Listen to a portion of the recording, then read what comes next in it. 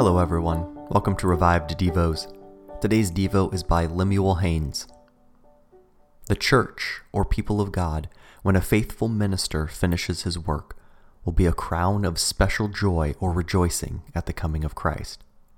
It will be amazing to sit down with Abraham, Isaac, and Jacob and other saints on that day.